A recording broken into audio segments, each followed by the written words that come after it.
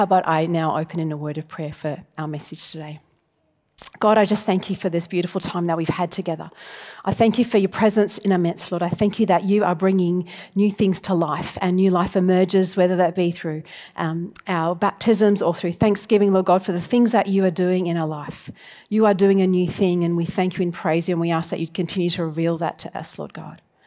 God, we just pray that this morning as we come to your word, that we would be aware of your presence, that we would be in our hearts drawing near to you, that you would be softening our hearts to hear what it is you would have to say to us today.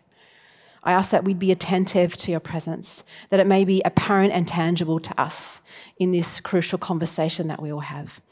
And God, I ask that our conversation today, that it would always be full of grace, seasoned with salt, so that we may declare your goodness and give praise to you and glory to you, our Lord and our Saviour.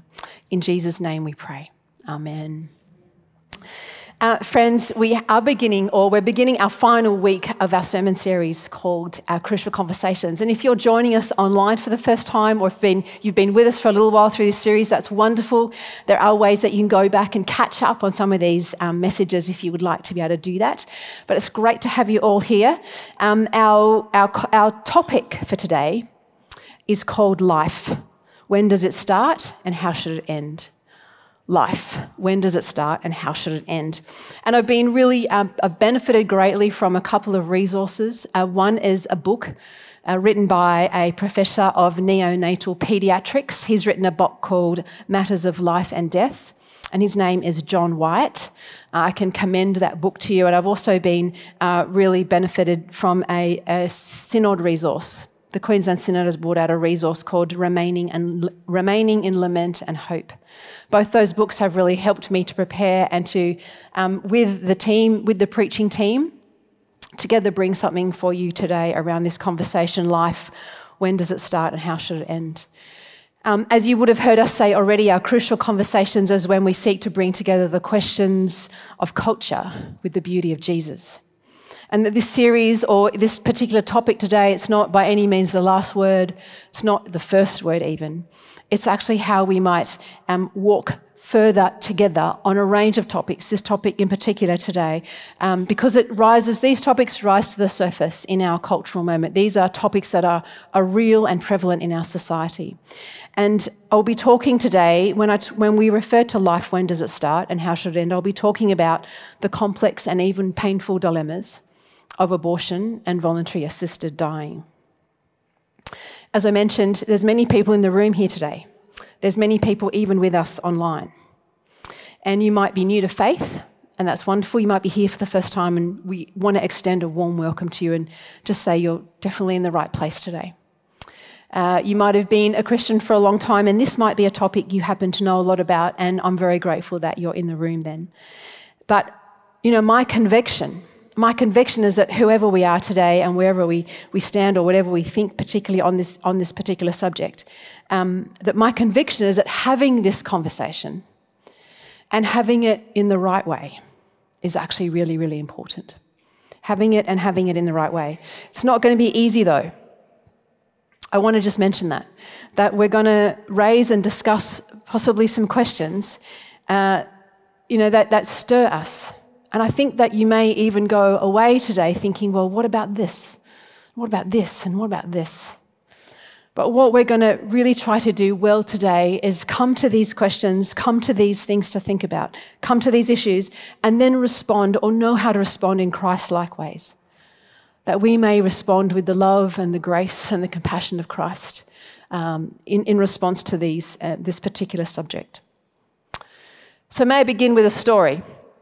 Late in September 2005, my nan's health took a turn for the worst. She was moved from like a medium care nursing home situation into some hospice care and a palliative care unit or a palliative care ward. From what I can remember, she was experiencing these occasional mini strokes, but they'd become much more like quite significant and frequent seizures. And they were causing her a lot of anxiety, a lot of distress, and a lot of pain. My mum and I would just see this debilitating thing happening to my nan on a regular basis.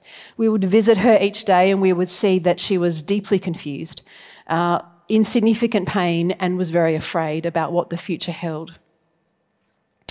Many other family, of course, visited, but for Mum and I, for 3 weeks, 3.5 weeks, one of us or both of us would visit Nan and spend the day with her, and as far as we could into the evening, and just be together in that time. Georgia, who is my youngest child, she's currently now in year 11, but she was then only a few months old. And so she would come with me to the hospital each time we came to visit Nan. And despite all the memories of blipping technology and fluorescent lighting and that sort of slightly unpleasant smell of cleaning products, what was really special was that we had these amazing times, the three of us with Nan. 4 generations, actually, but the 3 of us with Nan would spend time with her in her last and dying days. And they were really hard times. They were hard because the nursing staff had to think very creatively in how they would attend to every area of my Nan's distress, every area of her pain, every part of her emotional and mental state as she approached the end of her life. And when she did pass away, when she did die, it wasn't exactly peaceful. She was heavily medicated to help assist her with the pain and the distress.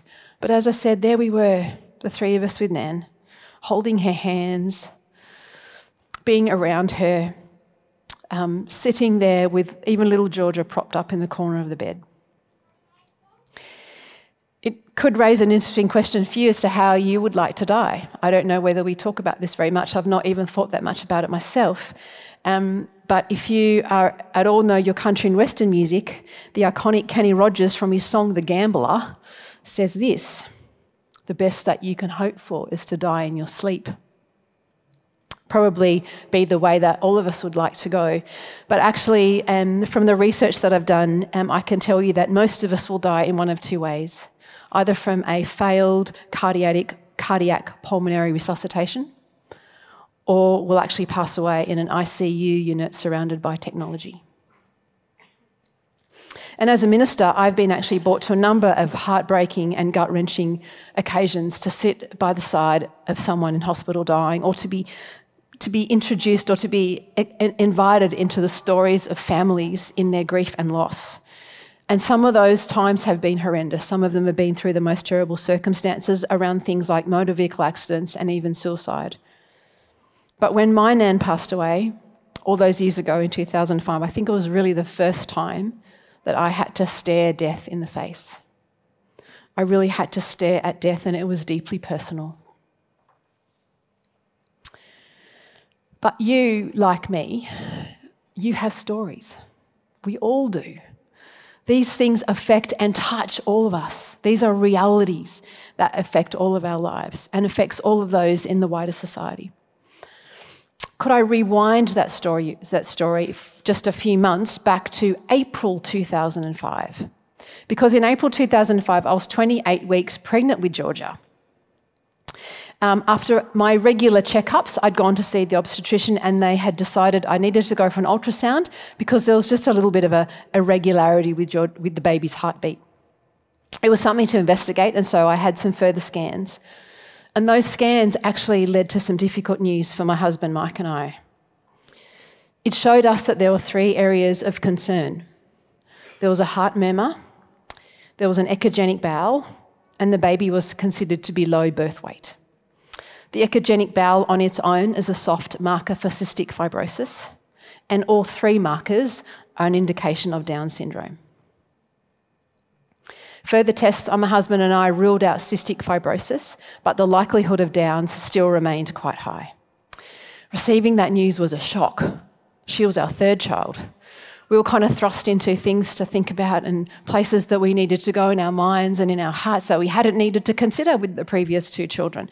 Things that seemed so far-reaching about what it meant to parent a child who would come into the world with some real challenges. But friends, at 28 weeks of gestation, there was actually no mention, or there was no conversation with me about the termination of that child. Concerningly though, up to 1 in 3 Australian women have a termination in their lifetime. Up to 1 in 3 Australian women have a termination. I say up to because our data isn't as precise as what it would be, but we do know this, that there are 80,000 abortions performed each year.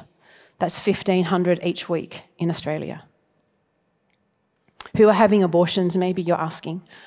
Primarily, the primary demographic is women aged 20 to 24. And then the second demographic, second largest grouping, is women aged in their mid-30s to mid-40s. And then it is girls in their teens. This subject, abortion, affects so many people, not just women. This subject affects so many people, women and men. Friends, abortions are more common than hernia or varicose veins, and they're more common than any ENT procedure you might have. Yet, it is so suppressed as a discussion we would have in church. It is not talked about. I've been in a pastoral-related ministry for nearly 15 years, and I am sad to say that there's not been one occasion that I've had a woman or a man or a couple come to talk to me about this issue. Yet prior to that, it had come up a number of times, but yet in the church we don't seem to be talking about it, because I think that it's often spoken about with harshness, with a judgmental spirit, and it's often spoken in that way by well-meaning Christians. If people who are experiencing abortion or have gone through it, if they don't feel as though they can open up and share about how they're feeling, if they don't feel as though they can express with safe people their concerns, their regret, their guilt, whatever it might be, their shame, and if there's just complete silence here in the church, we can't possibly expect for anything to change. So many people are affected. And it's indeed a conversation that we need to be having as the church, with tears in our eyes and tenderness in our hearts. We must recognise and empathise with the agonising complexity of this issue.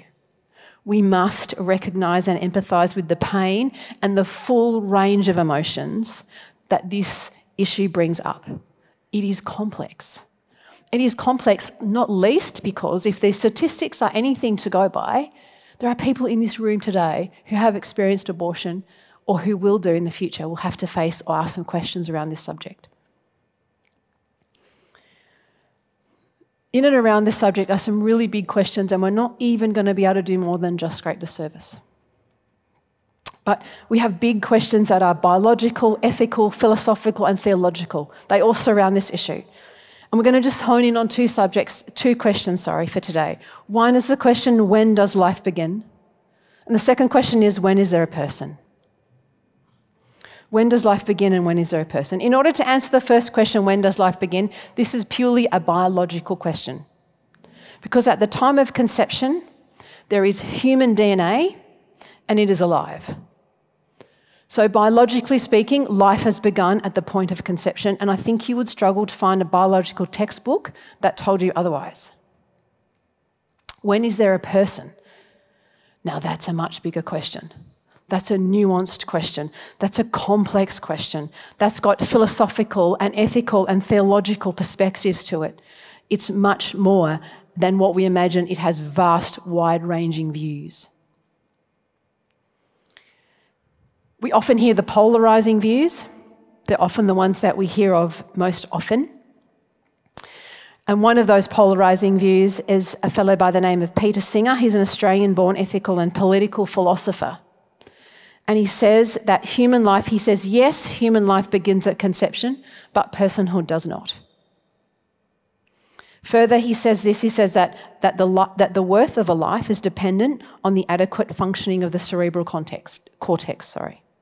That a human being who does not have a fully functioning cortex, including a fetus, cannot be regarded as having a right to life with the same value as a human being with a fully functioning cortex. This conversation also sometimes goes, journeys along a line of thinking that says that there is an important choice here. There's an important choice here for women. That women have rights over their own body. That women have rights over their bodily integrity and their body autonomy. That women even have the right to decide economically whether this is a good choice. And this right includes the right to end the life of an unborn child.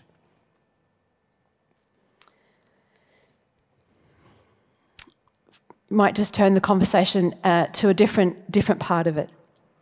I'd like to show you some images on the screen, and I just hope that that these images encouraging for you. They just simply show the 6 stages of fetal development.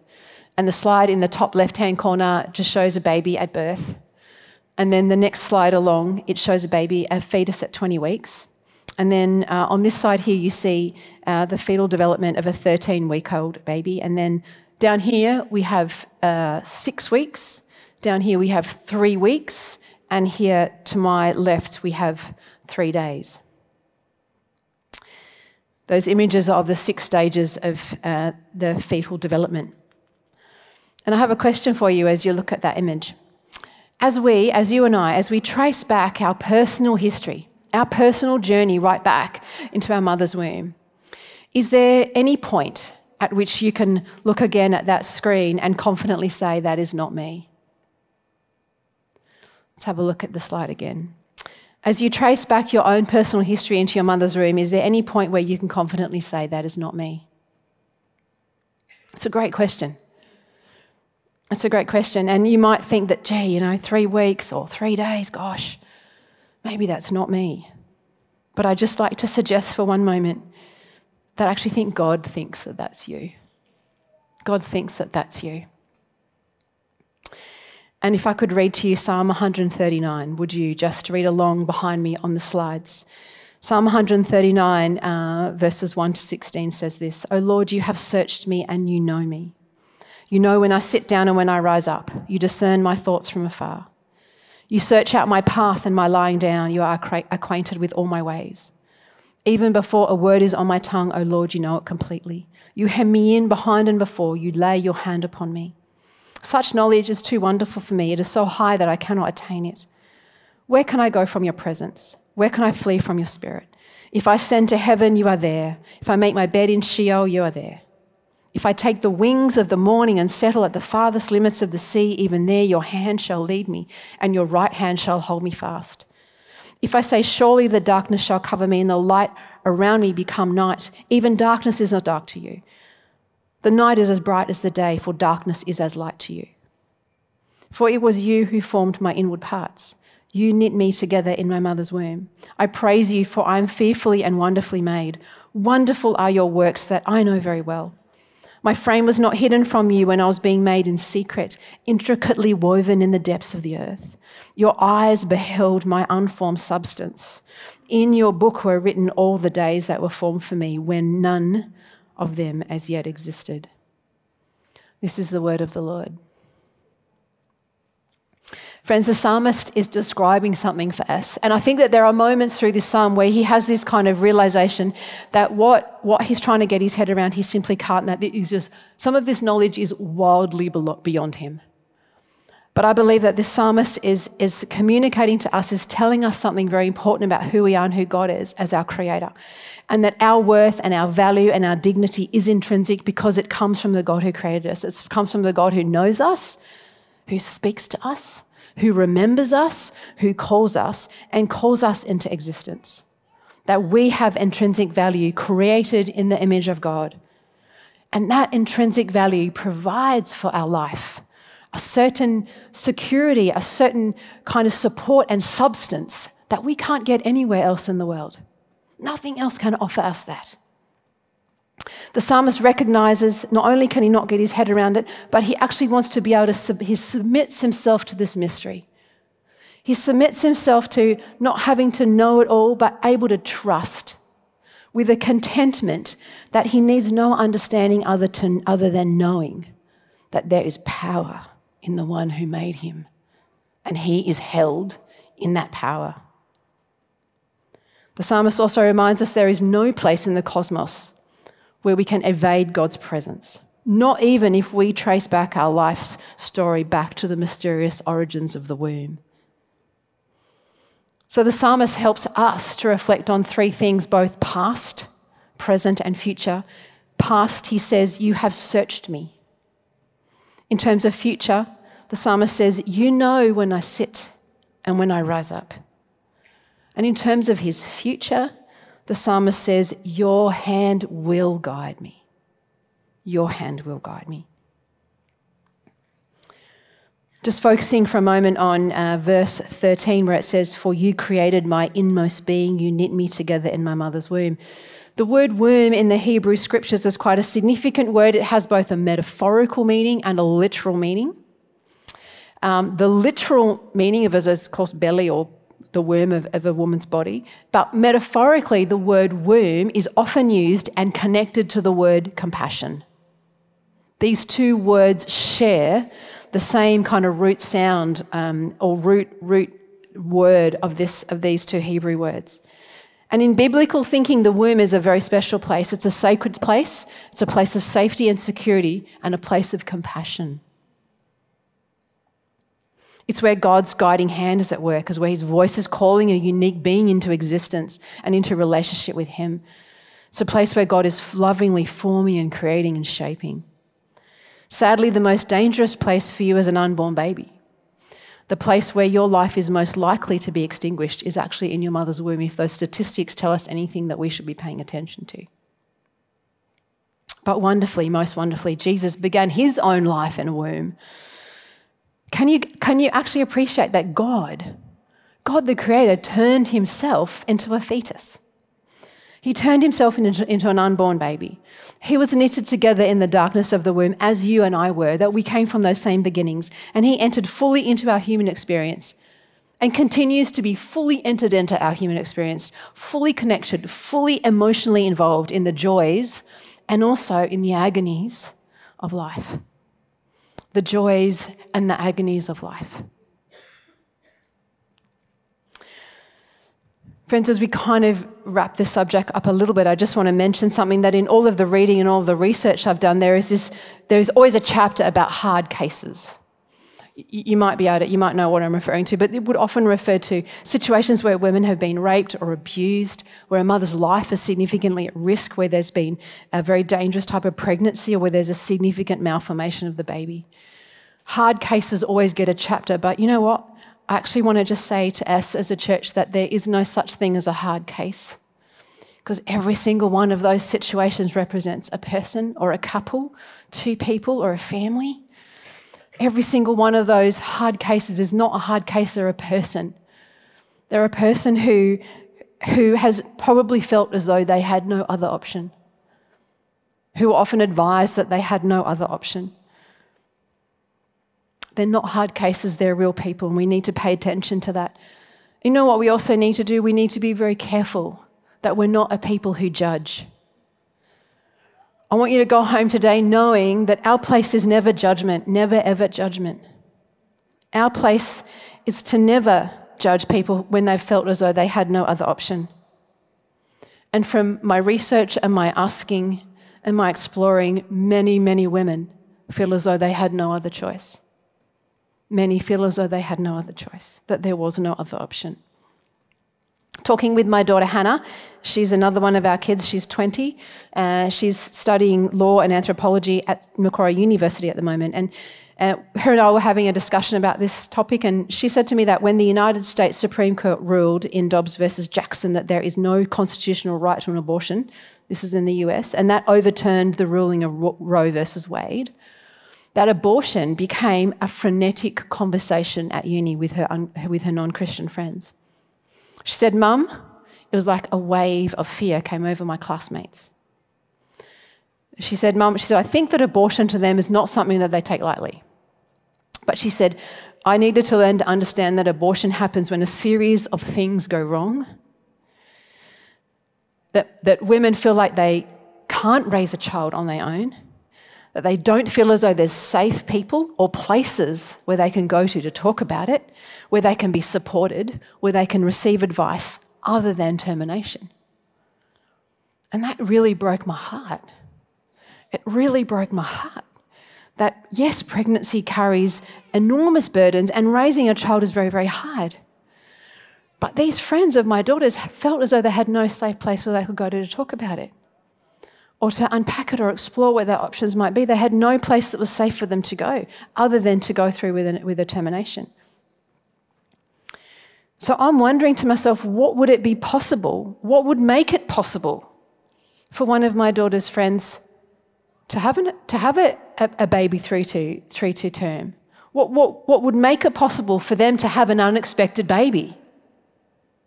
And for us, how are we going to respond? How do we respond when we encounter someone who shares with us about their situation or about the conflict that they're feeling or about how they're feeling about a decision to keep or to terminate? How do we respond? I'd like to suggest that we would respond like this. We would respond like Christ, and we would respond with compassion. That's how we would respond.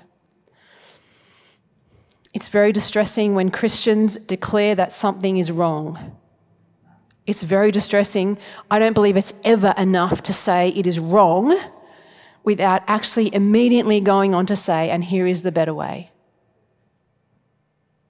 Christianity in the public sphere has often not had a great reputation about doing this kind of thing, languaging things in this way. It's wrong, it's bad, it's evil, the slaughter, all those things. But actually, it's such an inadequate response. It's such lacking what Christ I believe, would do in those situations. Because unless we, the church, are at the forefront of providing practical support for unplanned pregnancies, unless we are at the front of what it is to assist with all the implications of raising a child, its costs, especially if there's the cost of a significant impairment to that child, unless we, the church, are willing to attend to desperate women in dire straits, unless we are prepared to find ourselves having hard conversations with people from honour-shame cultures or other environments where there are terrible situations that women, men and teenagers find themselves in. Unless we are prepared to do that, then our commitment to the sanctity of life, our commitment to our Christian convictions is at great risk of being flaky and suspect. Flaky and suspect. So what could this better way look like? What are some ways that we could respond, practically speaking? Well, how about imagine this with me? At New Life, we say that our mission is that we exist to see more people more like Jesus by planting and leading thriving local churches. What if our next church plant? What if we were intentional and made the decision that the next time we plant a church, we will plant with the intentionality around a crisis pregnancy service? That whatever context we were called into, as we discerned where it was that we would plant again, that would be part of the ministry of New Life. Wouldn't that be amazing? Can you imagine what that would be like for us to actually, come intentionally to offer something like that, to offer, to support and invest in men and women experiencing unplanned pregnancy? Now you're probably thinking, whoa, probably need a lot to make that happen. And yes, we would. We would actually need to come up with solutions beyond the usual scarcity-driven economics of a situation or a decision like that. We would need like an income stream. We definitely need God, wouldn't we? Like if we were going to do that, we would so need to know that this is where God is moving. And I believe that God is encouraging us to consider what it is to offer crisis pregnancy counselling, post-abortion support, practical support for mums and dads and parents so that they can be supported where there's unplanned pregnancy. Would you volunteer? Would you get involved? Would you be trained if you needed to? Because I think that as a church, we actually want to be that church that supports well single women, married women, whoever it is, to keep their babies. We want to be serious about celebrating life. We want to be serious about celebrating things like adoption and fostering, where that is a fantastic option for a married or single couple. We want to celebrate the birth of an unplanned child to a married or an unmarried person, and we want to celebrate the courage of every woman or couple to bring a child into the world. We want to do that with compassion. We want to be people of compassion who respond with compassion and who realise that our response needs a practical part of that response. It's not enough just to say it's wrong. I'm going to ask you to go with me now as we turn our minds to what it is to show compassion and the compassion of Christ at the end of life. On the 1st of January, new legislation in Australia is going to come into play. It's about voluntary assisted dying, and the legislation says that voluntary assisted dying will give people who are suffering and dying, who meet eligibility criteria, the option of requesting medical assistance to end their lives. By voluntary, we mean that they're able to consent, that's free of coercion. By assisted, we mean that they are actually able to access a substance in order to end their life legally. And by dying, we mean that the intention is that life would come to an end. You might not have had to think about this one. Or maybe this is something that's very real and very present for you at the moment. Maybe you're journeying with a loved one who is coming to end of life. Maybe you're journeying with a loved one who's experienced extreme pain and distress of end of life. Maybe you work in the healthcare area. Maybe you support those who are suffering with cancer or in palliative or end-of-life care. Maybe you believe that's going to have a really, really big impact on the fabric of our society. And that's a conversation, I think, that another one that we really need to have going forward around voluntary assisted dying. Maybe you're like Andrew Denton, who's a well-known Australian producer and presenter and comedian. He's been very vocal because he had to watch a loved one's life end in a very traumatic way. Friends, our Queensland Synod, though, as this legislation comes into being, has given to us as a church a position that they take in light of their hospices and their hospitals and their aged care facilities. And their position is that as of January 1, whilst they will be supporting and coming under the legislation, they will not be actually participating in voluntary assisted dying in the places that they oversee. The Synod says this: as a church, we believe in the God-given dignity and worth of every human life. We are committed to all that Jesus began to do and teach. That's taken from Acts chapter 1. By working towards a society characterised by love, compassion, justice, inclusion and reconciliation, so that all people at every stage of life can experience life and life in all its fullness. We seek to witness to God's good gift of creation and the intrinsic worth and dignity of all people in every circumstance, which is grounded in the reality that it is untouched by the circumstances of life or death. The Synod goes on to say that we believe that although end of life can be challenging and distressing, it is a reality that is untouched by the circumstances. It is also a powerful time of hope and renewal. So a couple of big questions we have to answer ourselves around end of life, like what is the Christian thinking about death? The Synod has affirmed for us a statement where it says Christianity is a life-affirming faith. That means that all of life, no matter how we live or die, it matters to God and it matters to us and it has worth and it has value.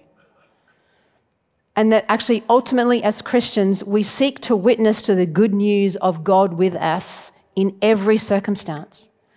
God with us in every circumstance, and that the presence of God in Jesus Christ, made known through the Holy Spirit, is the primary source, is the source of our hope and our power and our strength, that we may be able to say God's grace is sufficient for us and his power is made known in our weakness.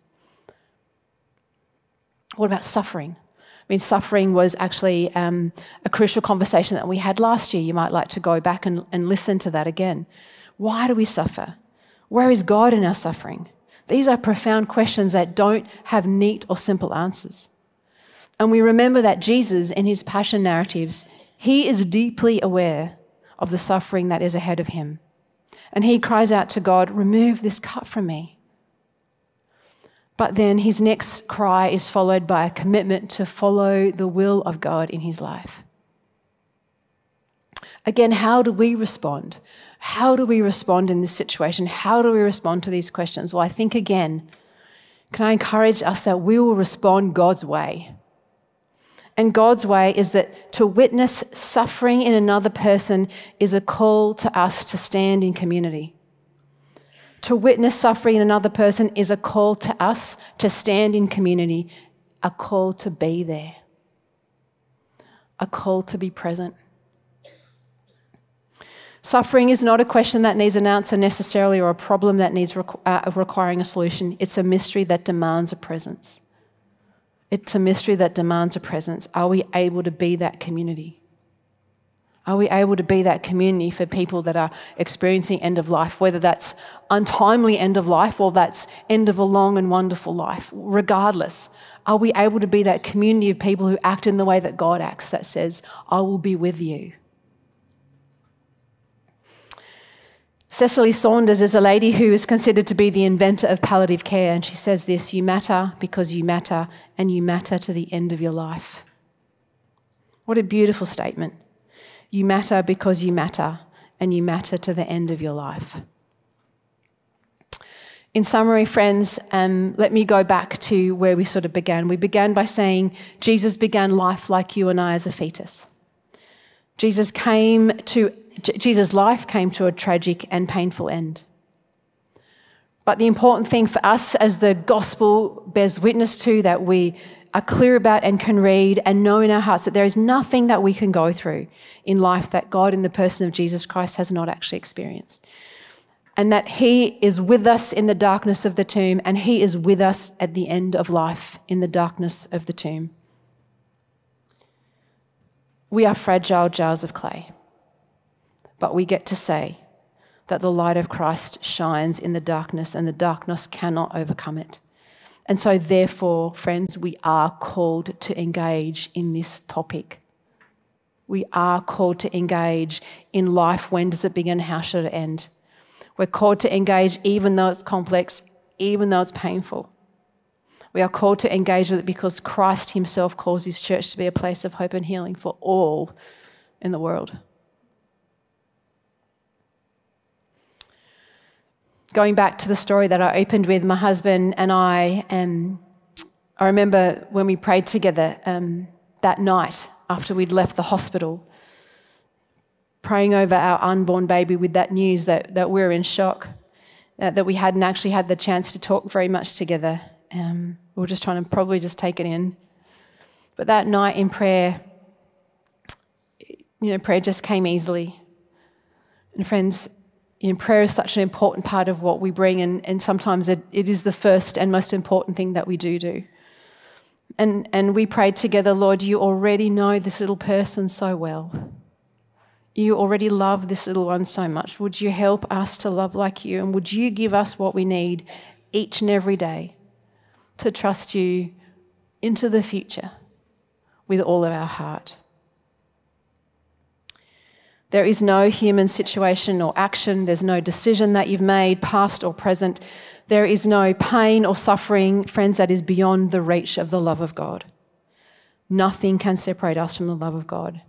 And I believe that out of the deepest experiences of despair and hopelessness and pain, even though it might have been from a long time ago, that new life does and can emerge. And we bear witness to that. We're people who bear witness to resurrection life. We bore witness to it in the baptismal tank. I'd like you to also go away today remembering not only not to judge, not only that when we say something's wrong that we have to say there's a better way, but also to know this, that humanity is not divided up into guilty and innocent. I'm guilty. We are all guilty. But rather, the dividing line is forgiven and unforgiven. And Jesus gave his life that we could be forgiven. And that is a gift, and it's offered to everybody. It is offered to everybody. Forgiveness is also difficult and sometimes complex. And often it's sometimes difficult and complex because there's a need to forgive oneself. And it's hard. But it's made easier, right? It's made easier because in seeking forgiveness, we actually stand before the one who has outstretched their arms, ready to embrace us. Jesus Christ stands with outstretched arms, ready to embrace us, regardless of what has gone on, ready to embrace all of the complexity, all of the heartache. Did I make the right choice? Regardless of that, we, friends, are embraced. We are embraced. Forgiveness is offered and assured when we ask. And in Christ, we do, amen, find a new beginning. We find a new beginning in Christ. By God's grace, painful experiences can become transformed miraculously, and even sometimes slowly, but redeemed by God's power, where we can become even a source of help and healing to others.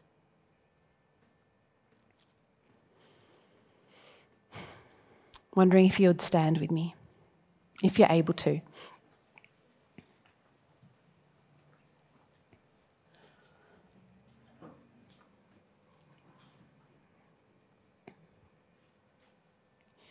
We prayed at the start that we would be aware of God's presence. And so if you'd like to just be in a bit of a reflective moment, close your eyes if that's helpful for you. But I just wanted to ask you this question: where have you been aware of God's presence today?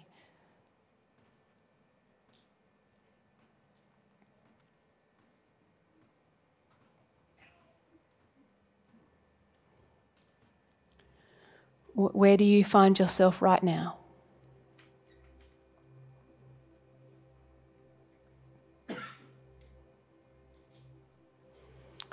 Maybe you're aware of the loving embrace of your Creator. Maybe you find yourself at the foot of the cross. Maybe you're aware that the banner of God's love is being unfurled over you right now, that He might show you His goodness. Maybe you've heard or understood for the first time that you are created, that you're created with love and with a purpose and with meaning and with value, and that your existence is wrapped up in your Creator and the powerfulness of God and the goodness of God. It's all wrapped up in the story of God.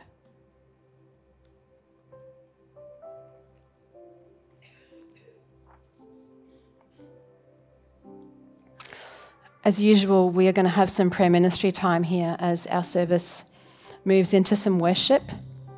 And I'd like you to respond in some way that's going to be meaningful for you. And I think that there's a couple of ways we could respond today.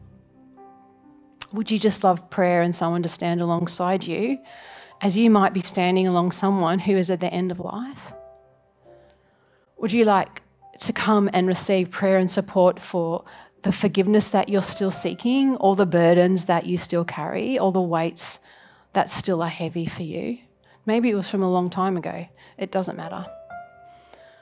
We just make space and open up this opportunity now for you to come and receive, to have someone come alongside you. And I'm actually going to ask right now if they're prayer ministry people, our section leaders, our pastors would show themselves so that people knew that there was somebody here to pray for them. If you would just come and make yourself known, that would be great. But as we go into this time of worship, I just really encourage you to come forward if you need some prayer for anything. Maybe you'd like to come forward because you want to be part of a community that commits itself to being a place of hope and healing. Maybe you're ready to say, I want to be that safe place and that safe person that someone who's needing to talk about abortion can come speak to. I know that God's moving amongst us in different ways, and I just encourage you to respond and receive some prayer this morning.